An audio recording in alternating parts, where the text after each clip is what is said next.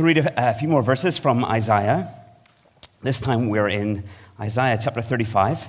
And let me read verses 4 and then 8 through to 10. And 8 through to 10 will be on the screen.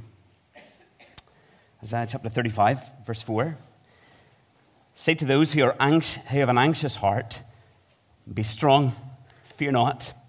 Behold, your God will come with vengeance, with the recompense of God. He will come and save you. And then verse 8. And a highway shall be there, and it shall be called the way of holiness. The unclean shall not pass over it. It shall belong to those who walk on the way. Even if they are fools, they shall not go astray. No lion shall be there, nor shall any ravenous beast come up on it. They shall not be found there. But the redeemed shall walk there, and the ransomed of the Lord shall return, and come to Zion with singing.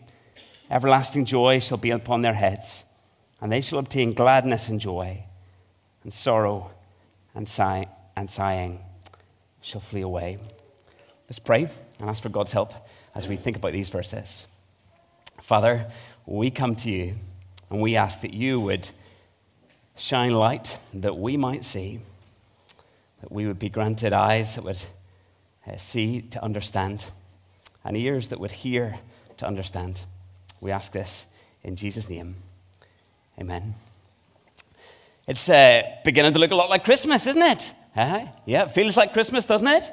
Yeah. You think, Christmas trees. I don't know if you play that game. We play that game. How many Christmas trees are on your side of the road as you drive to church? Anybody else play that game on the way here? Just us. Well, on the way home, all of you can play that game. It's beginning to feel a lot like Christmas, isn't it? Beginning to feel a lot like Christmas. We've got Christmas trees. You can see them here. We've got lights and baubles and, well, we did have a star, but only those here behind the tree can see it this evening. There's bright jumpers and tacky snowmen. There's presents and dinners and cheesy Hallmark movies. It's beginning to feel a lot like Christmas, isn't it? And the world bombards us with what it's supposed to feel like. The gift that you will receive that will be really the gift that you really, really needed, that will transform your life. The romantic encounter with a new special someone that brings new life to the holiday season. The gathering with family and friends where the only sound is Christmas cheer. The traditions that never change and always fill your heart with nostalgia. And yet, for most of us, well, it's not really how it is it? It's not really how it is. I'm a farm boy, so growing up, one of my favorite films was Babe. Anybody else favorite Babe? No? Oh, well, one other. That's good. Okay, well, not many of us. Okay, well, Babe was one of my favorites growing up, and if you've watched Babe, then you might know the scene that I'm talking about. But what happens is it's Christmas, and Farmer Hoggett and Mrs. Hoggett, they have all of the family come to stay over for Christmas, and Farmer Hoggett, the grandfather, has worked really hard at making this beautiful doll's house. And then he presents it to his granddaughter on Christmas morning. And she starts to cry. And she says this, she says, "It's the wrong one. It's not the one I saw on the television." And there's this kind of lingering awkwardness in the air as Mrs. Hoggett says, "There, dear.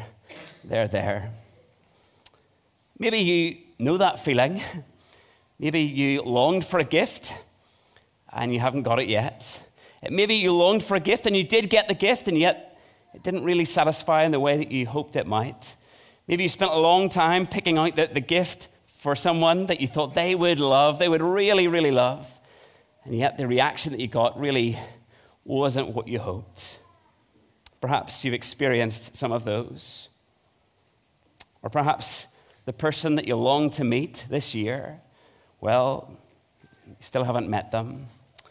Or the one that you loved is no longer here. Or the relationship that you find yourself in is one that brings great pain and endless trials. Perhaps the family gatherings aren't all laughs and cheers. Maybe there will be a noticeably empty seat this Christmas. Maybe with those who gather, there will be tension and arguments, and you can kind of foresee it already. Maybe the build up to that gathering is one that fills you with great fear and anxiety. Or maybe it's a day that you actually spend on your own because the invitation to come and be with family or friends never comes. Maybe the diagnosis brings particular poignancy to this Christmas. Perhaps the drugs that dull the pain also dim the light. Maybe it's the busyness at work, the running to and fro. Perhaps it's the cooking and the endless entertaining that leaves you just exhausted, and so you just let out a great big sigh. It's not like it is in the movies, is it? It's not real life. And there's something in your heart that tells you that what the world sells you at Christmas doesn't deliver. It doesn't deliver. I was chatting to some of those in WASPs, one of the groups that meets here. Actually, I think it was the Tuesday Club, and I was telling you about how there's a secret about Christmas. And the secret about Christmas is this. Spoiler alert, the secret about Christmas is this, right? The secret is you must not pin all your hopes on one day. Because if all your hopes are on Christmas Day, it inevitably comes a bit of a disappointment, doesn't it? You build up with all, for that one day, and then boom, you're like, what, was this it? And then Boxing Day, you're like, what? It's gone after all of the anticipation. It's just not so good, is it? You see, our hearts tell us of the reality that we are made for another world. We were made for another world. Our hearts have eternity within them. And yet what we know in this world is temporary and never really fills us with what we want. Weary is how we often feel, isn't it? Maybe you're not feeling weary tonight, but maybe tomorrow, or the day after, or the day after that. Or what about Boxing Day? Weary. So how might we know joy in a weary world? That's the question. How might we know this joy? How might we know deep and lasting joy in a world where we end up losing everything? Well, joy comes. Joy comes when you have peace with God and a certain hope of what's to come. And that's the really good news of the Christmas story. It's the good news. In the book of Isaiah, there's a wonderful shaft of light. That's what we're thinking about tonight. And this shaft of light breaks into the weariness of the world. God's people at this point in the story, well, they're in exile. They've been conquered by this foreign army. They've been captured and carried off. And they are helpless to save themselves. Helpless to save themselves. But the message that they're given is this. It is a message of how God will save them. It says, He will come and save you. He will come and save you. And then they're told of what it's going to be like whenever they return from exile. And it's a picture of home, and it is a glorious picture.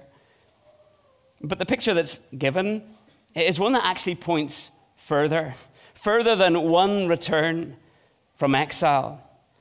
But what it will be like when Jesus returns, when he comes and gathers up all of his people and he takes his people home. For that's the Christian's sure and certain hope, that they have been saved by God, saved from the punishment and power of sin, saved from hell and destruction to come, and promised this new life in a world in the future where all weariness and all sorrow is gone. Listen again to these words from Isaiah. And a highway shall be there, and it shall be called the way of holiness. The unclean shall not pass over it. It shall belong to those who walk in the way. Even if they are fools, they shall not go astray. No lion shall be there, nor shall any ravenous beast come upon it. They shall not be found there. But the redeemed shall walk there. And the ransomed of the Lord shall return and come to Zion with singing. Everlasting joy shall be upon their heads. They shall obtain gladness and joy, and sorrow and sighing shall flee away. Flee away. What a picture, eh? What a place. Everlasting joy, gladness and singing. And what happens to sorrow and sighing? Well, it just flees away, flees away. There is no place for sorrow and sighing in God's kingdom. You see, the Christian can enjoy Christmas. The Christian can enjoy Christmas, for they know that the best parts of Christmas only do one thing. The best parts of Christmas point forward to what's to come. It points to resurrection life, with new bodies that won't be riddled with disease or struggle with anxiety or be faced with the anguish of broken relationships. No, everything in this land will be good. Everything will be good. Everything about this new world will be finally like being home in the best possible sense. Truly home. Everything about this world will only ever bring joy. You see, Christians can enjoy Christmas, for they know that the best parts of Christmas point to what's to come, and the parts that bring sighs and the parts that bring sorrow remind us that we are not there yet. We are not home yet. This is not the new creation. But even now, we can know peace with God.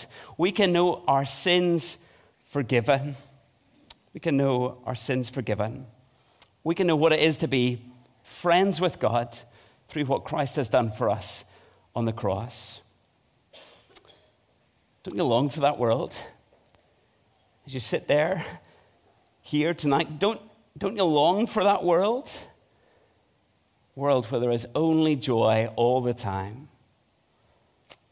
A world where there's gladness. A world where sorrow and sighing, well, they just flee away. They'll not be there. And you see, it's the certain hope for the Christian. That is their certain hope. But Isaiah reminds us that on this highway, this road that brings us to the new creation, it's not one that all will walk. For the unclean shall not pass over it. This is the way of holiness. This is the way that the redeemed walk. Only those who have been saved by Christ Jesus, only those who have believed in and received Jesus as their Lord and Savior, only those who find their refuge in Jesus walk along this path. To all others, they do not know everlasting joy. That's the message. They do not know everlasting joy, but will face judgment and punishment from God. They will spend forever in hell, which will be worse than any of the sorrows that we know here. But tonight is a night of salvation. Tonight is a night of salvation, for the gate onto this highway is still open. You can still get onto this highway this evening. Jesus Christ was born into the world to save sinners like me and sinners like you. And so the call goes out to come and to follow Jesus. Come and follow Jesus, to enter into this joyous relationship that only he can bring, and to leave here tonight going back into a weary world. Yes, going back into a weary world, but into a weary world rejoicing, being sure of peace with God and the promise of the new creation to come. Come and follow Jesus. Let's pray.